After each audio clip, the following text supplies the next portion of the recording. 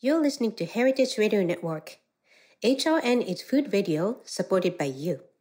Learn more at heritageradionetwork.org. This episode is brought to you by Roberta's, home of Heritage Radio Network for 10 years. Learn more about Roberta's at robertaspizza.com.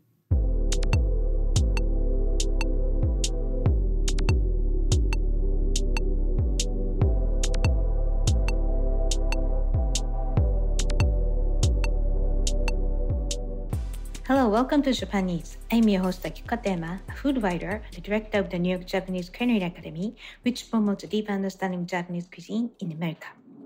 We are broadcasting live from Brooklyn, New York. This show is all about Japanese food and food culture. We see sushi at every day in the supermarket, but what is beyond sushi? We hear dashi ramen izakaya, but what exactly are they? Japanese food is so mystery for many people, and I try to demystify it in this program with my good guests. And my guest today is Zach Mangan, who is the co-founder of Kero, the Japanese tea importer and distributor based in New York and Fukuoka, Japan. He is also the author of the fantastic book about Japanese tea, Stories of Japanese Tea, the regions, the growers, and the craft. And in September 2021, he opened a beautiful tea shop and gallery in Greenpoint, Brooklyn, which is now one of the coolest sections of New York. And Zach joined us in episodes 44 and 264 and talked about his fascinating and somewhat accidental path to becoming a tea expert and his love and passion for tea.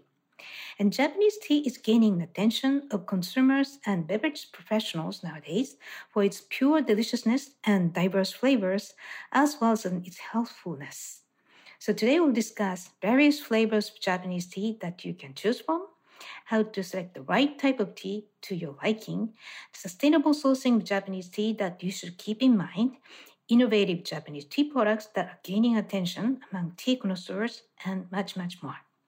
But before we start, Japanese is available on the Heritage Radio Network website, as well as on iTunes, Stitcher, and Spotify as a podcast.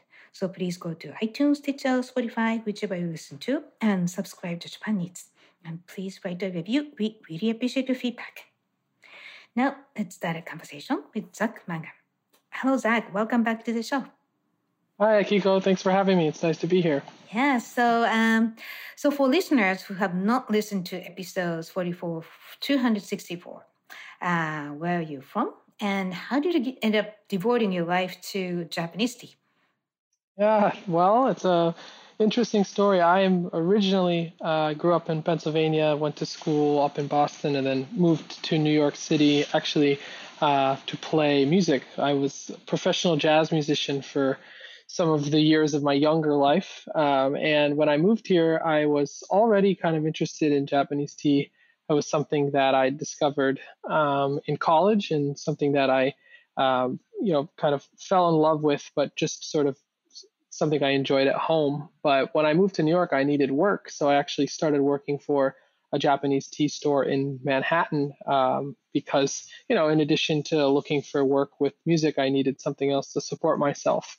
And I actually didn't expect that would lead to a career. But, as I, started working there and continued to work there, I became, deeply fascinated with Japanese tea and with ceramics and Japanese culture. And little did I know, after about 2 years, the store closed. I was able to start traveling to Japan. I visited Japan for the first time in 2010 on my own. And it was that trip that really sparked my, idea for starting a business. So I took some time over the next 3 years, actually, to just, casually start to build relationships with farmers and kind of understand, how the tea industry in Japan worked. Because prior to that, I was just living here in New York and selling tea leaves, but I didn't really know that much about the industry. And it was during that time that I realized, there were many kind of pain points that restricted farmers or tea producers from getting their tea into the United States.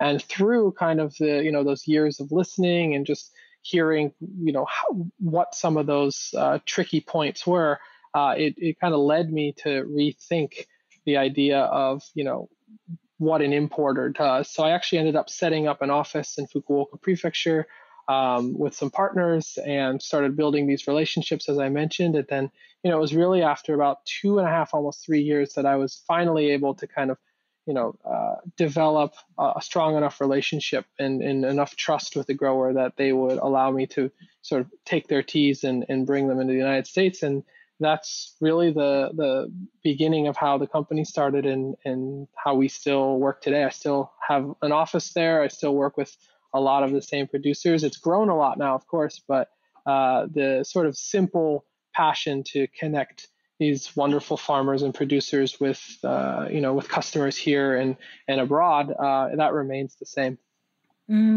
Right.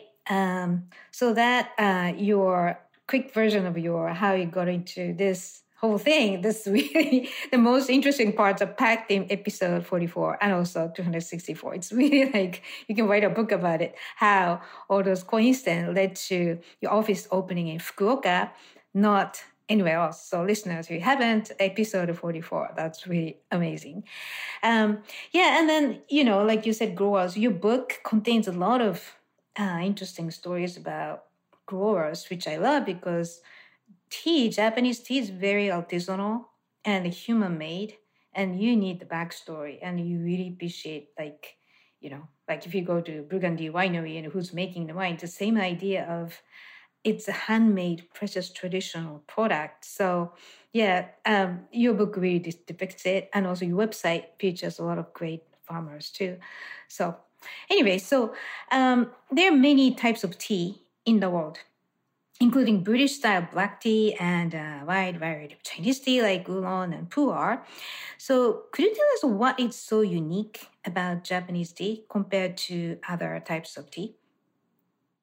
Yeah, that's a great question. So, Japanese tea really, up until probably 30 years ago, um, was tea developed for the domestic market, meaning that most tea in Japan was consumed in Japan. And because of that, the style of tea, that's consumed most often or was consumed most often in Japan is green tea. That means that by category, Japanese tea is 99% green tea. And within those categories of, within green tea, the larger category, there's many different styles. But what kind of makes it unique across the board is that the tea leaves are steamed after they're picked. Where if you compare that to a country of origin like Taiwan or China or India, they're using a different method of heat to fix the leaf right after they pick it. So that's something unique. But I think beyond what just the style of tea and the method in which they make it, Japan has an incredibly unique tea culture. So historically, it's developed something that I think touches on almost every point of Japanese culture and society that developed out of the tea ceremony. So that's something very, very unique. It's kind of intertwined with the many points of culture, whether it's food, history, religion. Tea is kind of this thread that runs through Japanese culture in a way that it makes it very distinct and very unique. In the same way that tea had traveled out of China and ended up in many countries, and whether it's as I said, Taiwan or Korea or Russia, tea really reflects the culture and place that it goes. So obviously Japan has such a unique and rich culture, so it really reflects it in a very special way. Right. Yeah, you just touched on that, spiritual side of Japanese culture that's influenced by tea. That's interesting, like the Sen no Rikyu, who established this idea of tea subject of focus instead of something with decorative, and became a tool focus. I think it's probably related to some caffeine effects or something, but that's a whole other episode. Maybe we can do that. The spiritual side of tea. Yeah, I to your point too. Yeah, I mean if you think about Japanese cuisine as well, I mean, if you're familiar, if your listeners are familiar with kaiseki cuisine, which is really I think the sort of highest expression of Japanese seasonal cooking, was born in the tea room. I mean, that is a cuisine that was developed right literally in tandem with traditional Japanese tea ceremony. And a lot of sort of the service style, the etiquette that you use, even, beyond food into just, the way society interacts, people interact with each other in Japan. You can really see the seeds of that in the tea room. And, obviously, as you mentioned, Sen no Rikyu was one of the sort of most influential characters in that. So if your listeners are interested to learn more, I highly recommend. There's a great movie about Sen no Rikyu, and there's a few books you can find as well. He was a fascinating person. Mm, right. And there are so many words of wisdom by Sen Rikyu. And the way he died, even, he was trying to stay kind of clean and focused. And he didn't change his philosophy of tea as the tool of spiritual clarity. And the shogun, who's against his idea, told him to kill himself, and which he did. So, yeah, that's like a very heroic story. But yeah, maybe we can just do another episode about spiritual side of Japanese tea, right? Okay, so so within the category of Japanese tea, there are many different types as well. So for listeners who are not familiar with Japanese tea, what are the main types of Japanese tea? Great. So as mentioned, 99% of tea produced in Japan is green tea. And the major kind of categories of green tea would be sencha, which is the largest category of all tea produced in Japan. It's a steamed green tea, and it can really vary in its profile and its taste depending on which prefecture it comes from. Then we have gyokuro, which is a very unique, very high quality shaded green tea. We have matcha, which many people are familiar with, which is a milled green tea that's whisked rather than being brewed. We have hojicha, roasted green tea. We have genmaicha, which is a blend of green tea leaves with roasted brown rice. And then actually beyond green tea, there are other unique varieties of tea, including black tea, oolong, some pan-fired green teas, and even fermented teas. If you travel to the island of Shikoku, there's a really interesting tradition of making fermented teas there. So while most people are probably familiar with a few of those teas, there's actually quite a deep landscape of tea being produced throughout Japan. Right. So tea is very regional too. And like you said earlier, Japanese tea is steamed instead of roasted. So the color is brighter. It's like a fresh, greener vegetable, but sweet and yet slightly bitter, but then umami rich. So it's like there's a triangle of flavor in one cup. You're describing it perfectly. It's a complex flavor, that's for sure. But to your point, steaming, again, is that really unique characteristic that brings out this really, gorgeous, deep color, this natural sweetness, and also umami. You get this kind of unique, savory characteristic with Japanese teas that it's just so beautiful to have alongside Japanese cuisine. The integration of flavor is just like they were born for each other. Right. And also another difference is, Japanese tea are not fermented. Like, you said there are exceptions, like you mentioned in Shikoku or some other places. But, like oolong is half fermented, black tea is fully fermented, and all those different nuance. And Japanese tea, because there's no fermentation process, is something very distinctive experience. So, yeah, that's something. It's not just the matcha powder. It's the actual loose leaf tea can offer so much, right? Absolutely. Right. And also, because of the process, Japanese tea is known for its healthfulness. And it's not just like, it's healthy looking or healthy. There are some clinical proven health benefits. So what are the health benefits that's proven in terms of Japanese tea?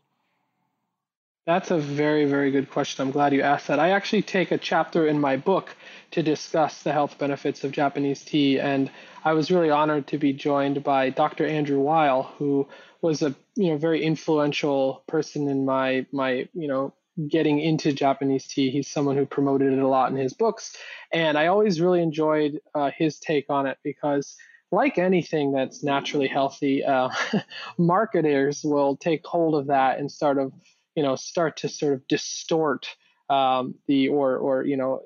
maybe magnify certain things or not tell the whole story in order to sell more product. But my philosophy and what we do, with at my company Kettle is we really want to focus on making sure that we're direct and very truthful about the health benefits. And like you said, Japanese tea is full of really unique health benefits, unique chemical structures. I think that the number one thing that you're looking at is that like the consumption of Japanese green tea does have, or clinically is shown to have a anti-inflammatory effect on the body, and most likely that's through the presence of a certain type of antioxidant called catechin. Catechin is unique because it's actually the same chemical that protects the tea plant, and I'll explain how. So when a tea plant is growing in full sunlight, it's absorbing large amounts of sunlight to photosynthesize and create energy. And when it does that, it also is susceptible to UV damage, the same way that if you go out without sunscreen on, you can get a sunburn. So tea plants actually produce higher levels of this certain chemical catechin to, repair any cellular damage that they get from sunlight.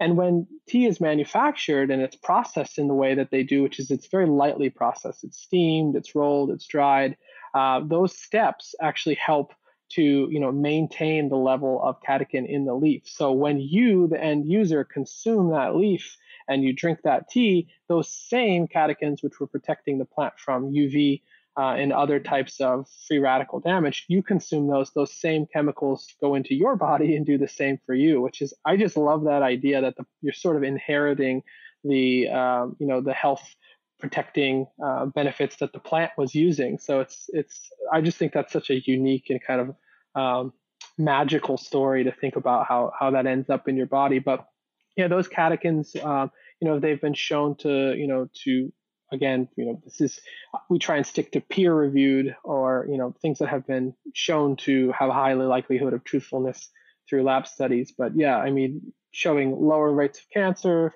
blood pressure, looking at cholesterol.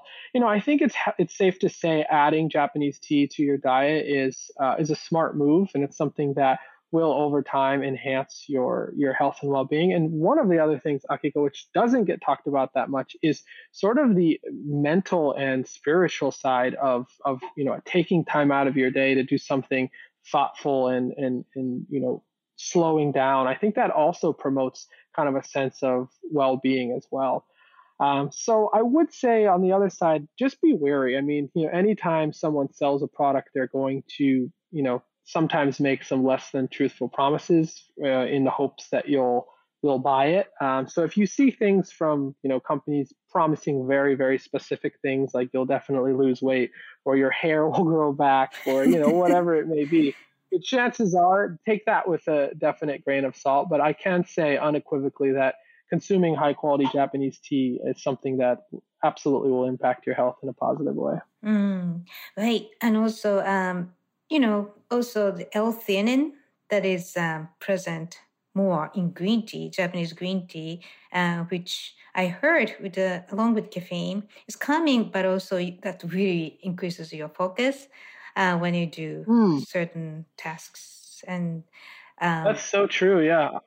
Yeah. L-theanine sort of works almost like a counterbalance to caffeine. So if you have, when you drink caffeine, your nervous system sort of wakes up, you kick into gear, you feel this sort of like pleasant feeling of energy, but over time you may start to feel a little bit like, a little bit strung out or, a little shaky, where L-theanine actually sort of balances that feeling of energy with this sort of calm, restful, sort of focused energy. And those together, I think, work in really nice tandem to help you not only, get energy, but also stay focused.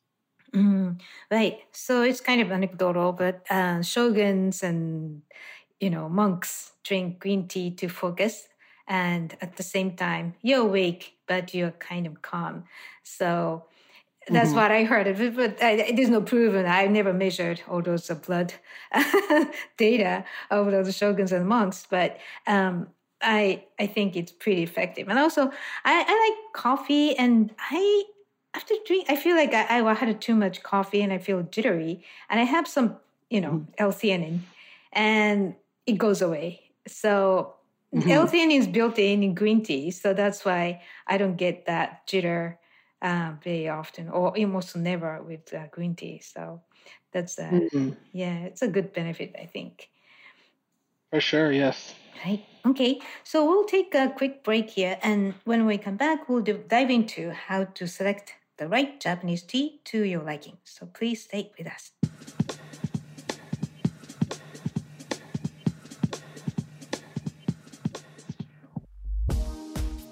This episode is brought to you by Roberta's, home of Heritage Radio Network for 10 years.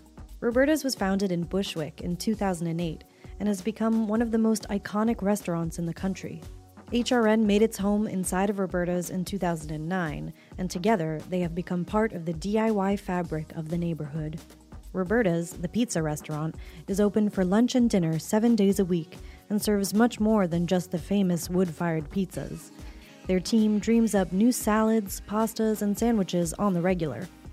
Roberta's Tiki Bar is alive and well in the back garden, serving up frozen drinks in the summer and hot toddies in the winter.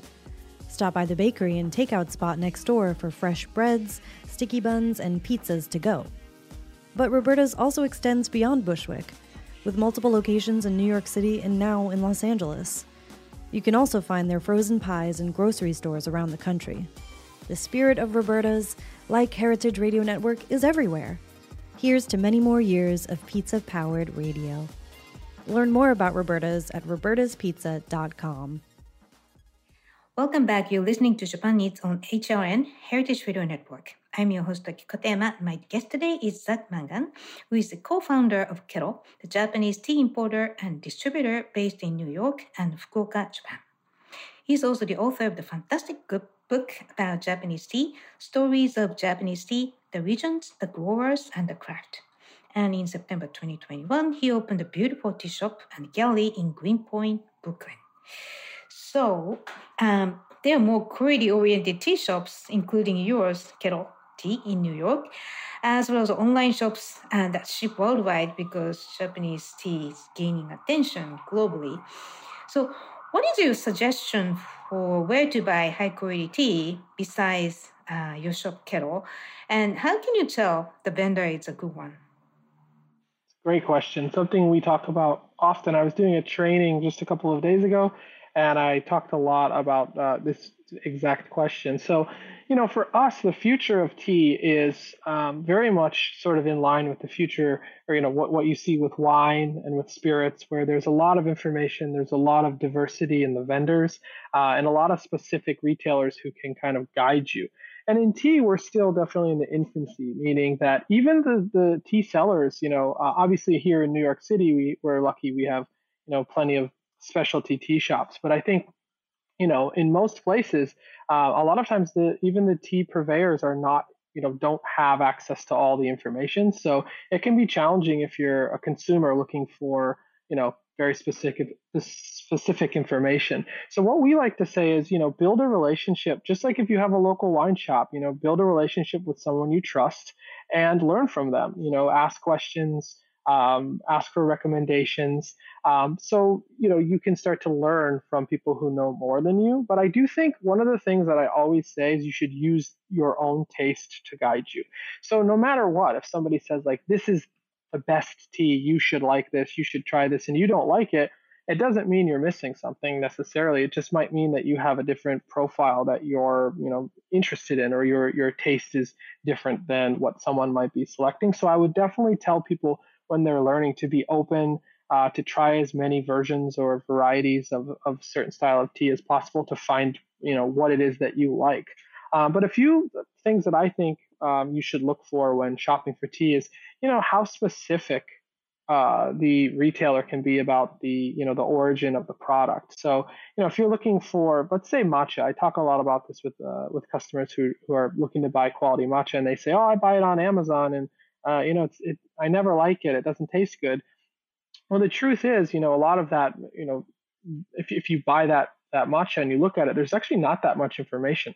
So you want to find out, of course, the country of origin. When you're dealing with Japanese teas, obviously you're looking for Japan. If you're buying sencha from a different country, it's really hard to call that sencha because it may not be produced in line with the quality parameters that are set in Japan. So you want to know, of course, the country of origin. More specifically, if they can tell you a prefecture or a town within a prefecture, you're in really good shape. I mean, the more specific, the information, the better, I think the product and the more you can trust that retailer. And if they can even give you the name of the producer, to me, that's like the dream. That's like wine. So, for me, the most value is when you can actually connect the product to a person. And for me, that's something at our company, we really strive to try and share as much information about as possible, as who made it, how it was made, where it came from, what are their regional characteristics. But at a minimum, you definitely want, the country of origin. You want to know when it was harvested. So an important thing to note is that with Japanese tea, it's not something that is typically aged for long periods of time. So when you have pu'er or certain oolongs that are continually roasted, you may see like this is a vintage from 1988. You don't see that as much. You do a little bit with certain teas, but not so much with Japanese teas. So you're really looking to try and consume teas within the calendar year of when they're produced. So that means teas are harvested in the spring, so April, May. So for example, we are now coming up on the end of the teas calendar year. So all the teas, the freshest teas were produced in the spring and they last for that year, and then we get to harvest in April for 2023, and that's when the new harvest starts coming in. So you want to ask them, when was it produced? And they should be able to tell you that. And then expiration date is really important. So you don't, these teas aren't like, once they're packaged, there is a shelf life. And we like to think of, for example, we do all of ours in oxygen-free packaging, which makes the shelf life about a year. But once you do open them, there's a specific amount of time you want to drink them within, which is about 6 weeks to 2 months. So looking for specifically where they come from, any stylistic or regional information you can get, making sure it's packaged and date stamped. Those are all very, very good signs. If you don't see those, one of the things I try and tell people to avoid is if you go to a tea shop and they keep opening a big jar or kind of drum and dishing out the tea individually with a spoon, that's a bad thing for Japanese tea, because that means those teas are continuously being exposed to air, and that's something that will over time certainly reduce the flavor and aroma of the tea. Right. I'm curious though. Once I open, really good packaged product like yours, shall I refrigerate it or put it in the freezer or keep it on room temperature? Good question. So if you order a pack of tea from Japan or from us and you get it, and let's say you order 3, right? And you're like, well, I only drink 1 at a time. So I would take the 2 unopened ones, immediately just put them into the refrigerator, and keeping them at that cool temperature away from light, heat, and moisture will extend the life, keep them in good shape. Once you open it, it really is dependent on how quickly you're going to drink it. So if you're drinking 1 cup of tea a day, let's say you get a 100-gram pack of tea, which is a typical serving for Japanese tea. It's about 3.5 ounces. You're drinking probably like once a day. Let's say you're drinking, 5 to 6 grams a day. You can kind of start to do the math on how long that's going to last you. If you're taking longer than a month to consume it, what I would suggest doing is probably pouring out half into something to store it out of the fridge, and then keeping that second half of the bag tightly sealed and put that back in the refrigerator. You don't necessarily want to keep moving it in and out of the fridge all the time, because you can develop condensation, which over time can be detrimental to the quality. So that's a little bit of a convoluted answer, but what I would say is if you're drinking it within a month, you don't need to keep it in the fridge. If you're taking longer than a month to drink 1 pack, I would divvy it up, keep some out of the fridge and some in the fridge. So no freezer. Yeah, freezers, unless there's very specific reasoning, we don't usually suggest the freezer. If you're going to store certain matcha for very long periods of time, it's fine. But to be honest, the refrigerator is adequate. You don't typically need to go much cooler than a refrigerator. Good to know. Okay. And All right, so for our listeners who are not familiar with Japanese tea yet, what is your advice on how to pick the right tea out of many different types for their preference? Yeah, great. That's a good question. So I think if you've never had Japanese tea before and you kind of want to understand sort of right away sort of the you know the real foundational flavor, I would certainly try sencha to begin with. I think one of the reasons I suggest sencha as a starting point too is of the styles of Japanese tea, sencha is produced in the most places. So you have the opportunity to try something, for example, from Shizuoka or from Saitama or Kyoto. There's many different regions, and they're all quite different. So you can kind of explore, and there's always more to learn because there's always different areas you can try the sencha from. So I think that's a great place to start.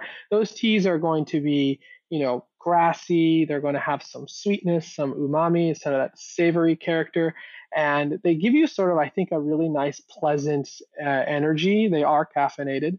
And depending how you brew them, they can be on the lighter side. They can be, definitely more rich and robust. So I think that's a great place to start if you've never had it. Now, if caffeine, for example, is an issue and you think, oh, I don't drink tea because I'm really sensitive to caffeine, you can actually try hojicha. Hojicha is one of my favorite styles of tea. It's a roasted green tea, very aromatic, lots going on with the fragrance. It's something like kind of enchanting in the sense that it's got something almost coffee like because it's toasted and roasted. It has this sort of like really beautiful light flavor profile on the palate, and because it's roasted and oftentimes from a later part of the harvest, the caffeine is naturally lower. So that's one that I think is a nice gentle way to start. I'm sure a lot of your listeners and people are familiar with matcha. That's a great tea. It's something that I almost feel like is its own class of teas because I think a lot of people don't even consider themselves tea drinkers when they drink matcha because it's so sort of specific in that people have a real love affair with matcha. So matcha I think is great if you're looking for something to replace coffee. So I know a lot of people are saying, oh, I wish I drank less coffee. Not that I have anything against coffee. I think coffee is wonderful, but many people come to us. Even just today, I had someone who said they've sort of substituted substituted coffee with matcha. So I think that's a great place to start if you're looking for that sort of like, energy kick and also something that can be made quickly and easily because matcha is the original instant tea. You don't need a teapot. You can just a few little tools and you can make it pretty quickly in the morning. Right. It looks like instant tea. It's just the powder. But yeah, right. I know. Yeah, but I think, if you have the just and the whisk and like going back to the point of very meditative, calming moment to make tea, whisking matcha to make it the perfect froth, it's a very, very good moment. And it's very positive. You have a moment to think, calm down. And I think that I heard these are the time to come up with new ideas rather than just try to think and just nothing moment. So yeah, I think it's a good time. There's one of our producers talks a lot about that, who's a matcha producer in this small area called Uji, which is just south of Kyoto.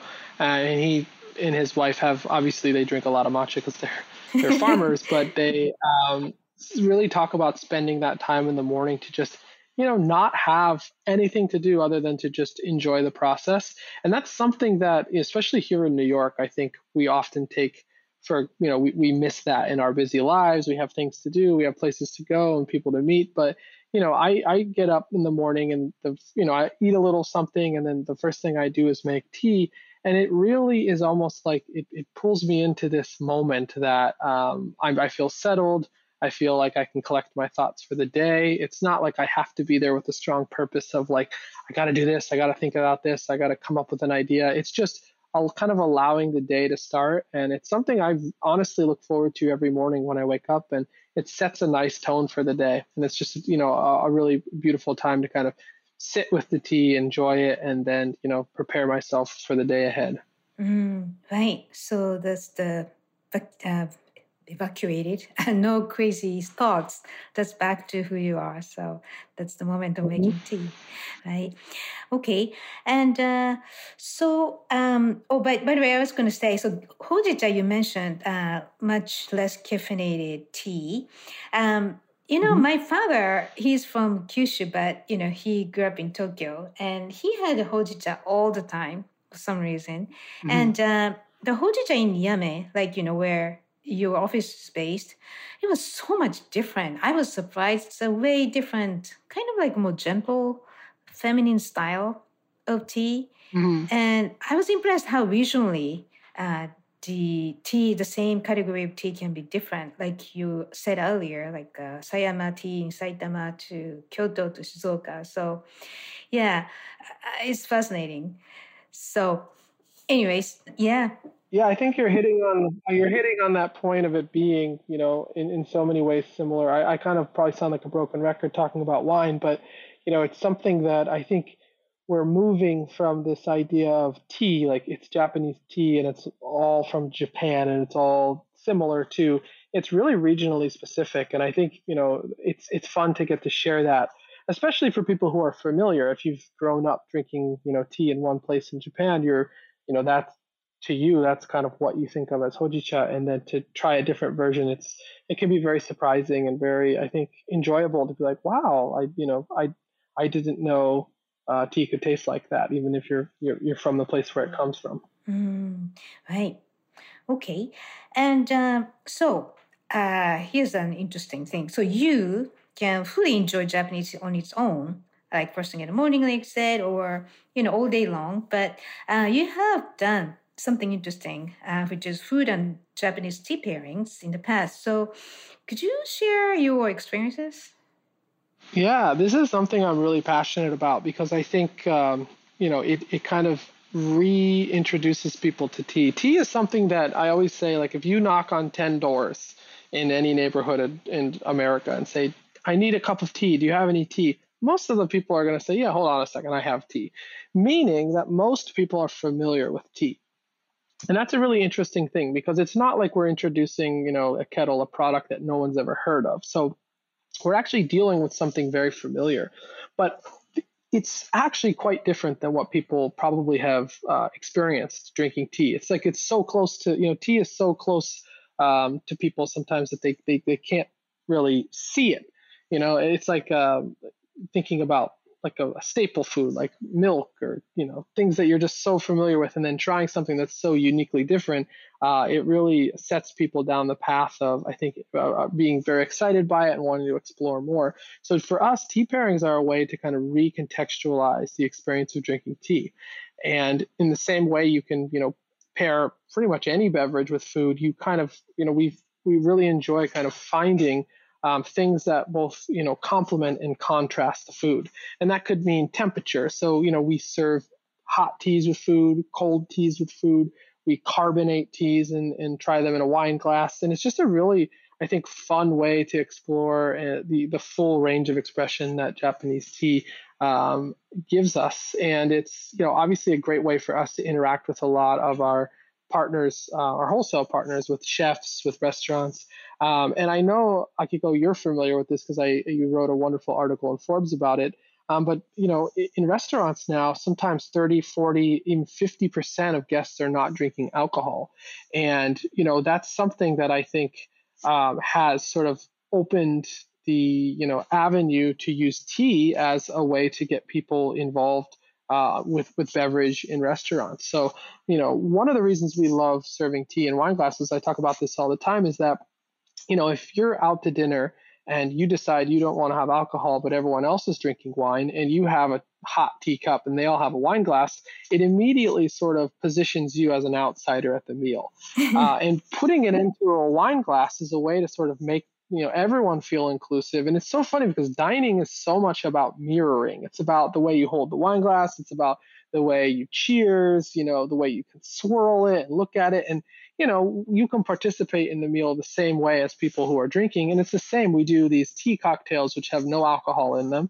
They come in a rocks glass with a beautiful piece of ice, and the tactile experience is exactly the same, but you don't need to consume alcohol because tea has so much, so many unique flavor profiles, and it just adds so much. It's not just like having a sparkling water; it actually provides kind of a real culinary experience. So that's something that I'm really passionate about, and we've been doing them in the past, and we have more events planned for the future as well.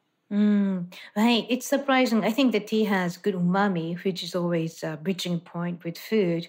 So it's not just Japanese food, but you've done a lot of interesting Western style food and Japanese tea pairings very successfully.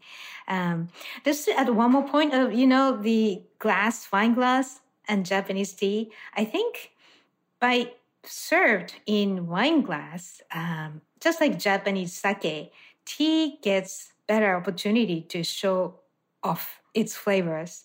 So it's kind of win-win to be not just how it looks, but Japanese teas in glass instead of, like a very old style, classic style, beautiful cup. I think Mm-hmm. transparency, it really is the Japanese green tea color. It's stunning, like really Mm. beautiful. So yeah, it's like it's a win-win. I think the idea of, served in a Western style table, I think it's a part of the future of Japanese tea. So Mm-hmm. I agree. yeah. And so also, Japanese is becoming increasingly popular these days. And in 2021, the export value of tea from Japan doubling that is in 2015, which is a lot of increase. And the top destination was the US, which accounted for 50%, the half of the total.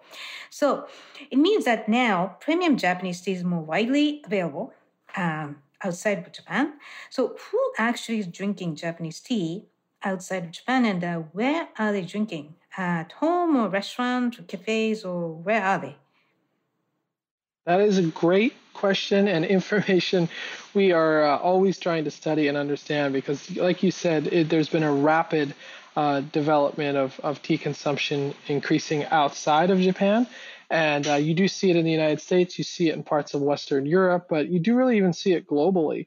And I think that, it's a lot of people, everyone's drinking it. I mean, here in New York City, if you look at on a Saturday afternoon in our cafes, I mean, we have people from every borough here, you know, male, female, and it's just something that I think it's growing in popularity. And I think the reason why is the world is a lot smaller now with access to, items from every country imaginable. So tea is no different. I mean, people can now come in New York City to a place and try teas from 12 prefectures, and you know each year more and more people are able to kind of interface with these products, and I think it's a testament to how unique and delicious tea is that the people who try it more often than not want to have that experience again. So I often feel like people do go out and have some of their first experiences around Japanese tea in,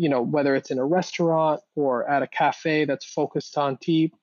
And then the nice thing about it is it becomes a ritual that people take home. And it's something that they can start their day with, or in the afternoon, or even in the evening. It's something that's repeated daily.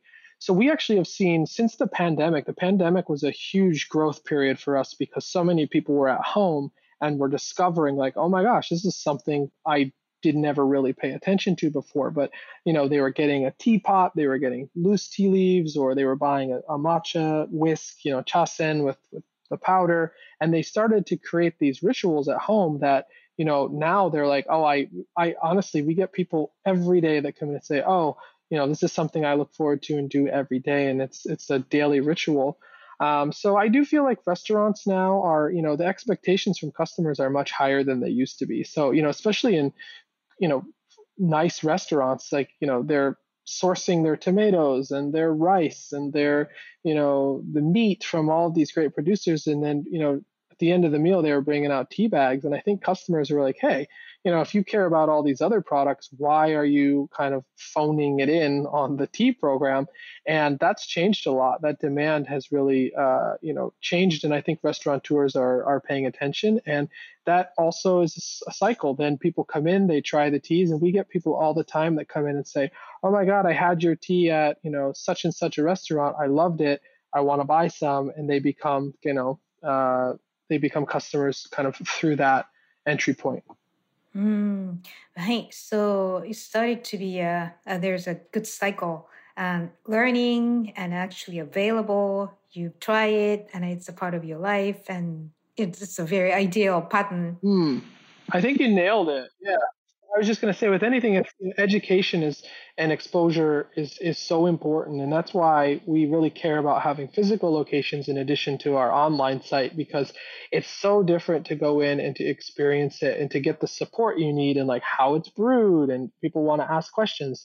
It's not like you can open a bottle and pour it out the way you can with other beverages. You really need to participate in it. So for us, I think you nailed it when you said that education element and that experience element is so important. But as I always say, once people try it, especially because, oh, I've had tea, I'm familiar with tea. When you can offer someone who, an experience that reshapes their expectations of a thing that they feel very familiar with, that's a very strong customer experience. So that's something we love watching, is the first time someone tries Gyokuro, or the first time someone has fresh roasted hojicha, and then their eyes light up and they're like, oh man, like I can never experience that. Like now I want that. And that's exactly what happened to me when we talked about in the beginning, my traveling to Japan. The first time, I didn't mention it in this episode, but, I was introduced to a very specific tea that changed my, perception of what tea could taste like. And that actually made me go to Japan to kind of seek that experience, because at that time it wasn't, there weren't so many places you could experience tea like that. And now that's something I really try to share as an experience with our customers, is that, we have, and other purveyors as well have, teas that people have never experienced before, but once they do, it really changes their perception of what tea can taste like. Interesting. Right. First time you really get obsessed with, like, I have to try that again. That kind of strong taste memory, I think it's really enriched experience of your whole life, right? Like you could eat the same thing every day, but once you have it, and it's something to look forward to. And the tea is very easy to drink every day. And it's not like super expensive, like $1,500 bottle of wine or anything. So that's amazing. And also, by the way, before the show, we just chat that specific tea you fell in love with. And recently I tasted the same thing. And I was like, why is this so delicious? It's a sencha, and I had that sencha category many, many times. So this is something different, and I don't know why. And you didn't even know why yet. So that's a magic. It's a mysterious thing. There's certain things we can describe and explain, and then there's even the producers. You talk to them, and sometimes they'll say, "Yeah, I'm not really sure. It's just it's a confluence of the land and the weather and the seasonality and the production style. It's very complex." Right. So that's the nature's gift in a way. Absolutely. Right.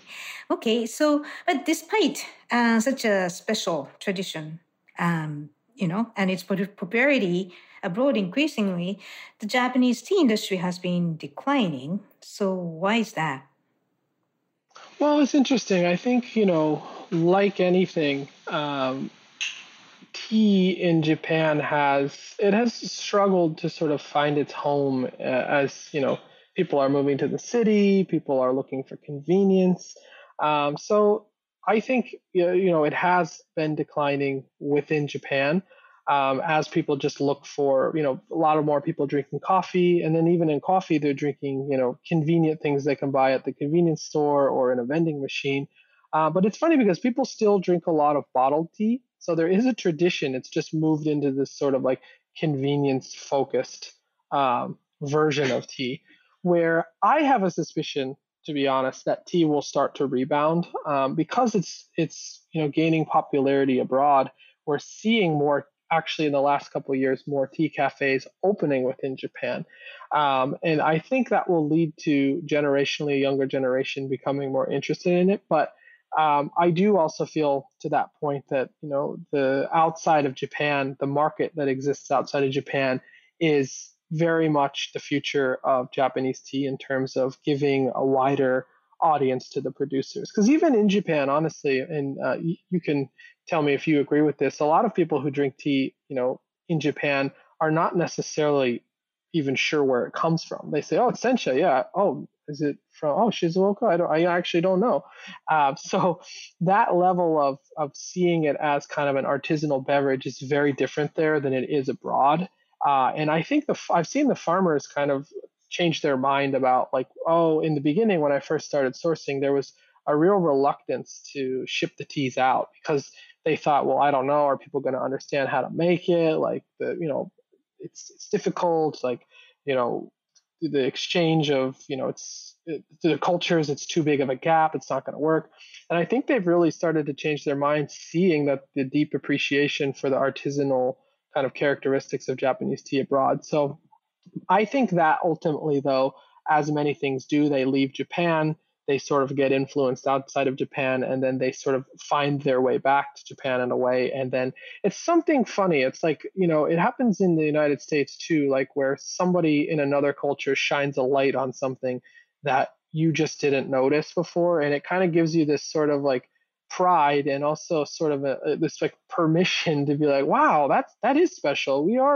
We do a really good job at that. And it sort of promotes from that perspective, people within Japan wanting to enjoy it as well. So that's my hope, is that us making tea more sort of accessible and more popular here in the United States will ultimately drive the market in Japan as well. Interesting. Yeah. And, by the way, that patterns of people, Japanese people, I think I had this conversation with the past guests too. So we need to be more confident as Japanese.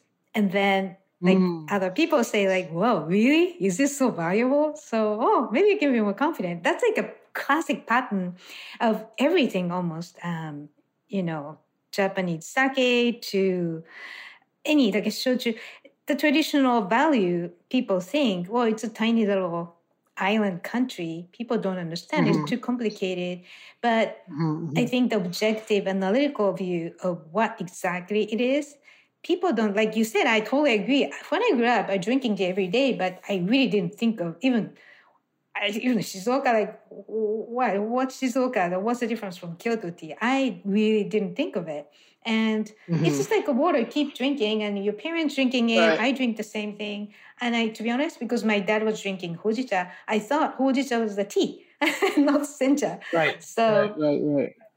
Right. So, yeah, it's interesting. And I'm so glad to hear there's a rebounding movement, and also like maybe like coffee, the third wave coffee, everybody started being more artisanal and handmade drip coffee, and it's really valuable, not just the taste but the ritual of time and focus and the quality. So hopefully, based on what you said, the third wave style of tea may arrive in Japan sometime, hopefully soon.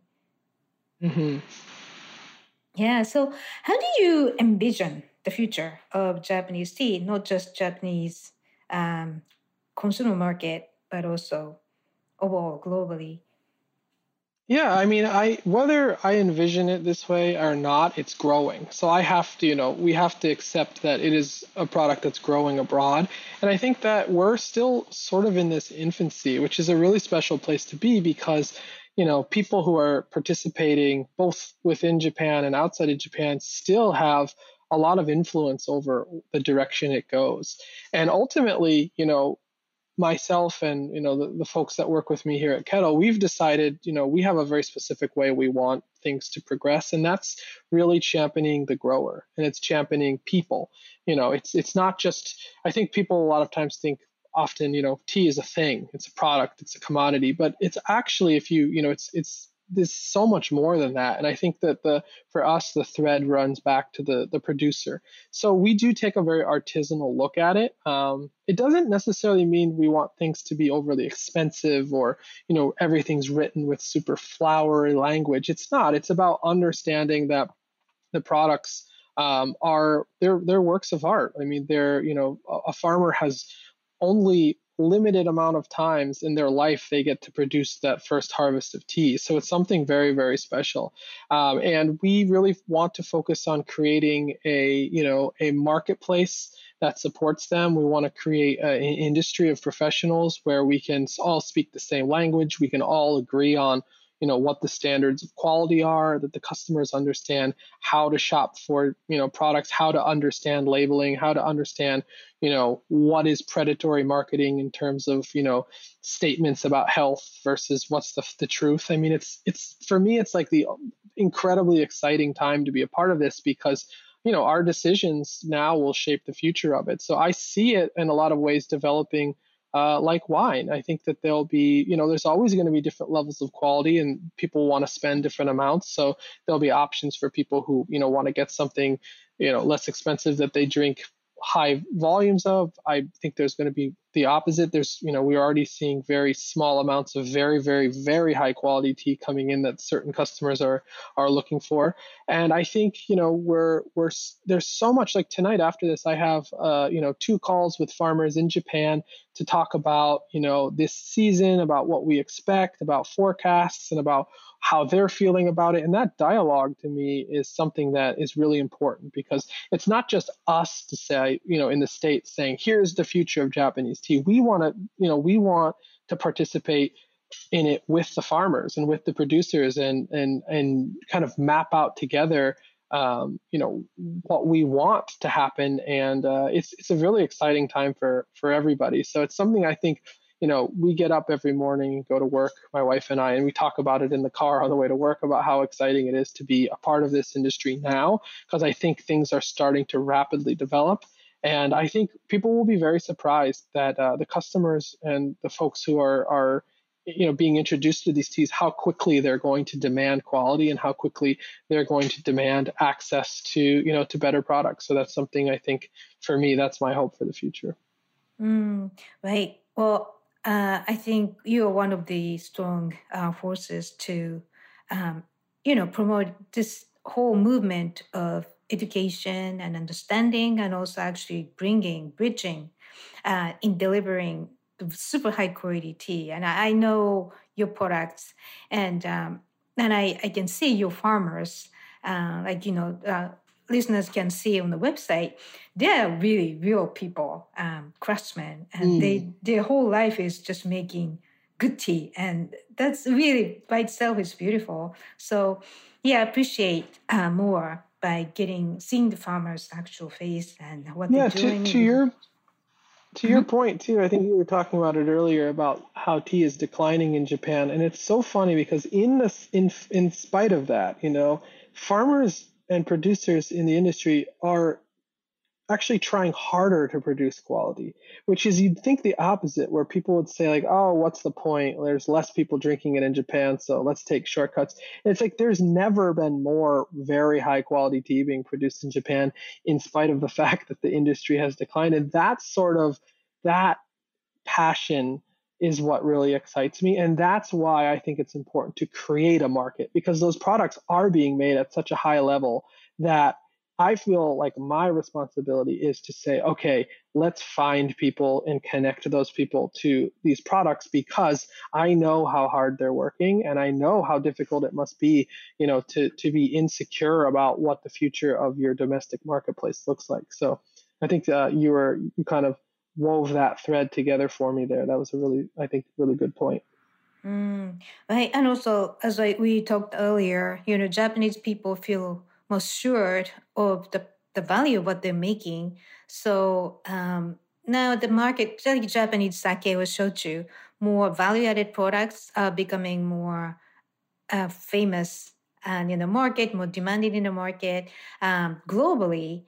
That really motivates those craftsmen in Japan, and it's a good movement. So yeah, I really think that the way you actually introduced your book, your tea, of course, shops, everything um, is very important to support these traditional farmers. I don't know how many generations some of them are. So they're like whole family business for centuries. Hmm. And we Right. don't think we should stop there. So it's important. Very true. Right. So by the way, we talk about sustainability about everything nowadays. So how important is sustainability in terms of Japanese tea? Because it's at the end of the day, it's an agricultural product.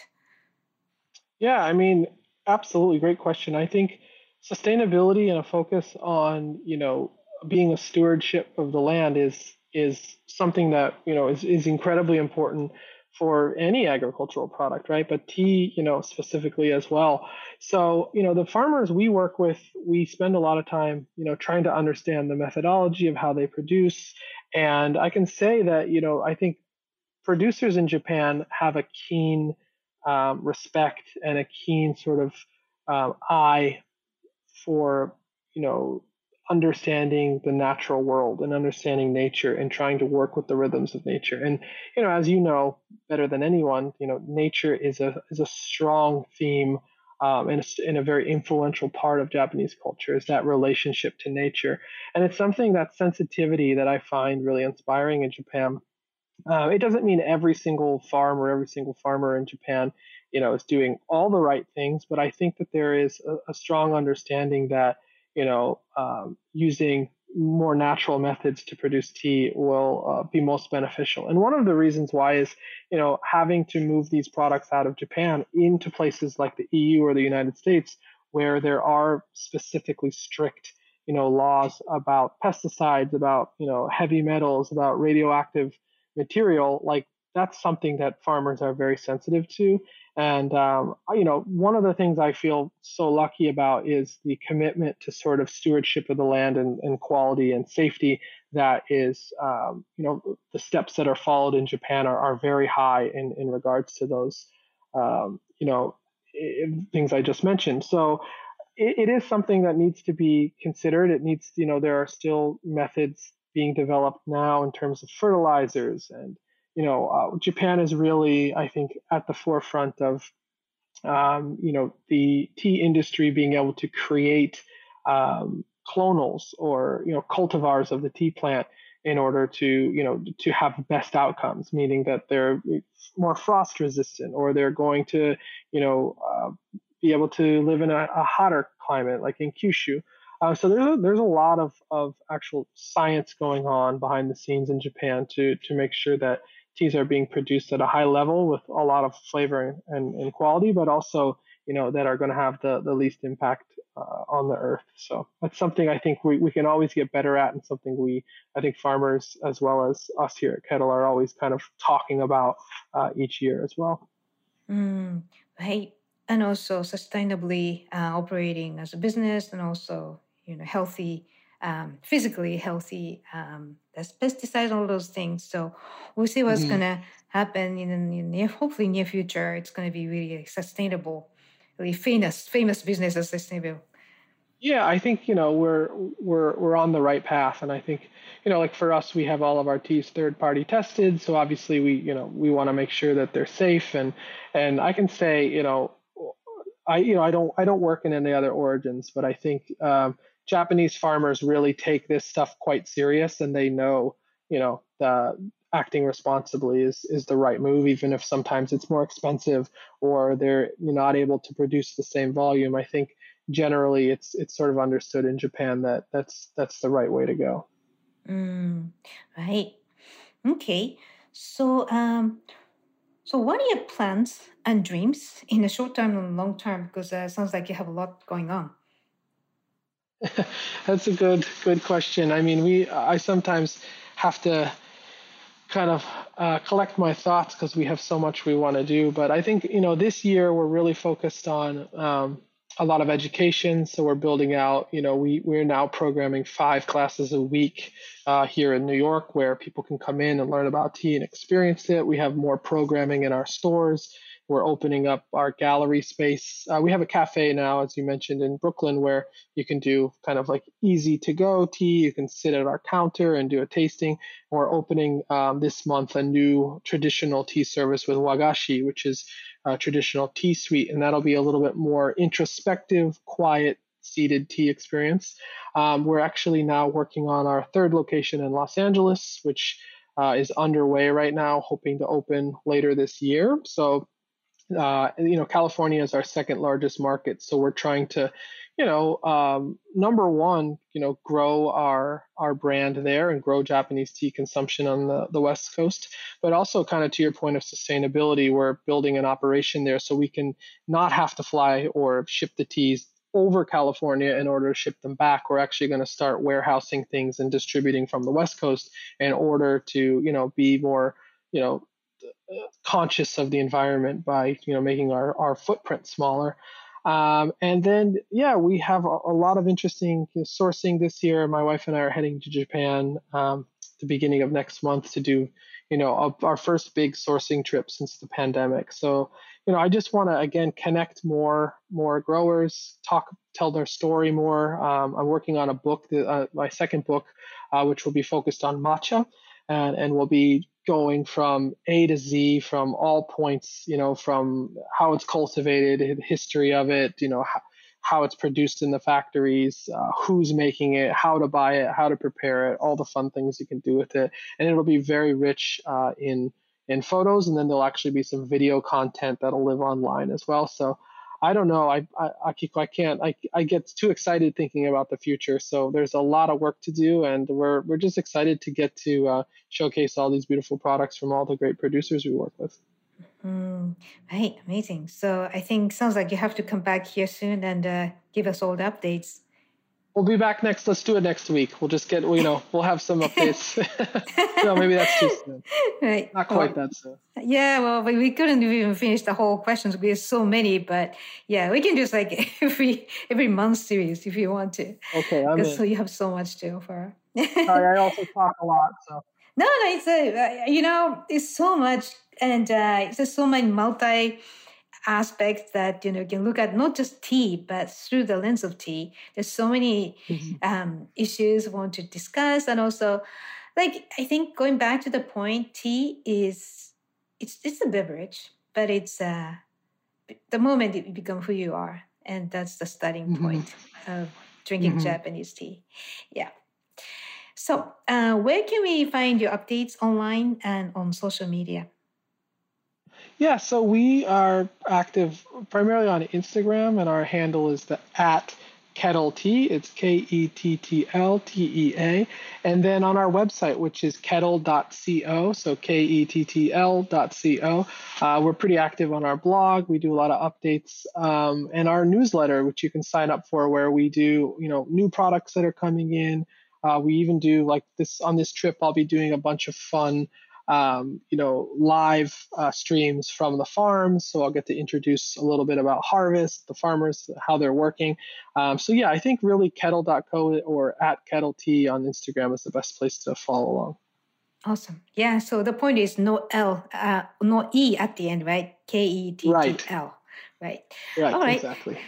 So, thank you so much for joining us today, and have a great trip in Japan, and come back and we'll discuss a lot more about amazing world of tea. Well, thank you so much for always including me in the show. It's an honor always to be on, and I appreciate it so much. Thanks for all your great questions. Okay, thank you. So listeners, if you have any questions or comments about the show or suggestions for show topics or guests, please contact us at japaneats@heritageradionetwork.org or akikokatema.com. Japan Eats is a weekly program and is always available at heritageradionetwork.org, as well as on iTunes, Stitcher, and Spotify as a podcast. Our engineer is Amen Spanjan, and thank you for listening. I will see you next week.